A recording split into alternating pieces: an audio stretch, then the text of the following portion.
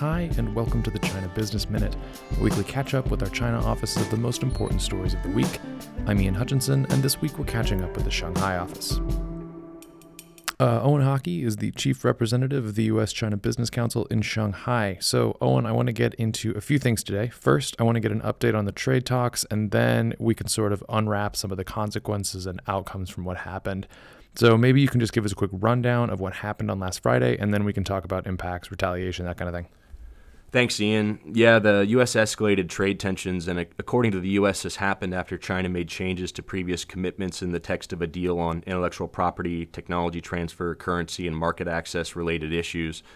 The president then threatened additional tariffs on all Chinese goods imported to the U.S. This caught many off guard, as it was expected they were getting closer to finalizing a deal. The trade talks concluded on Friday with no immediate resolution, and the U.S. administration moved forward with a tariff threat, increasing Section 301 tariffs on $200 billion worth of goods imported from China from 10% to 25%. This went into effect at 12:01 a.m. Eastern Time on May 10th. Goods exported before May 10th are excluded from the tariff increase, but are still subject to the 10% existing tariff. Goods exported before May 10th need to enter before June 1, or they will be subject to the 25% additional tariff. This time could leave some time to further negotiate before June 1, when those companies that have goods currently in transit will be impacted. There's also going to be an exclusion process for the $200 billion tariff list, and it's expected to be released soon. So companies should take note if they are impacted significantly by the tariff increase and understand that exclusion process. The president also ordered the U.S. to begin the process of raising tariffs on essentially all remaining imports to China, which are valued at approximately some $300 billion. According to the U.S. Trade Representative, a process for public notice and comment will be published soon, indicating details should be out today, Monday, in the U.S. Following the talks, in an interview with the media, Vice Premier Liu He noted that communication between the U.S. and China will continue, and talks will happen sometime in the future in Beijing. He laid out a number of conditions, including the U.S. must remove all tariffs imposed on Chinese goods.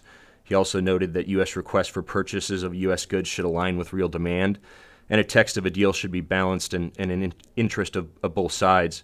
He noted cautious optimism. U.S.-China Business Council also issued a statement encouraging the U.S. and China to find a path to halt any further tariff increases. All right, then. So what's the impact of these new tariffs on companies that operate in the China market, then?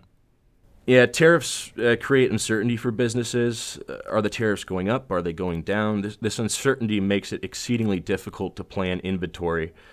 Since all this started, given uncertainty about supply and costs, local companies that buy U.S. company products are checking with non-U.S. company competitors, and some U.S. companies note concerns about losing business because of that.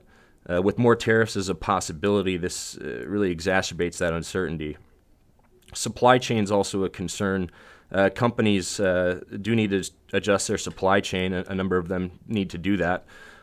This is expensive, and ultimately, though, companies want to be in the China market to sell to the China market, and they'll do whatever they need to be competitive here. So we know that China has retaliated for tariff actions like this in the past. What have you heard about an expected response? Yeah, everyone's asking about what China's retaliation will look like. China did indicate it will retaliate, but it's not provided details for its retaliatory action yet. One response could be an increase in its tariff rates on the $60 billion list announced in September last year in response to the U.S.'s $200 billion list. Those tariffs currently range from 5 to 10% for U.S. goods coming into China. In the past, I know we've seen more than just tariffs as retaliation. So are you guys watching for any kind of non-tariff responses from the Chinese side as well? There are also concerns about a qualitative response. In the past, we've seen actions including increased inspections at port, increased visits from regulators, delayed or slowed approvals, and other actions that may make it more difficult for companies to operate here on a day-to-day basis. Companies should make sure that they're doing their due diligence in case we do see additional scrutiny targeting U.S. firms. There's also been some impact already. For example, some companies report local courts are not taking new cases, such as for intellectual property, until trade tensions settle. So we are already seeing somewhat of an impact here. Alrighty, that's Owen Hockey, USCBC's chief representative in Shanghai. Owen, as always, thanks for taking the time. Thanks, Ian. Good speaking with you.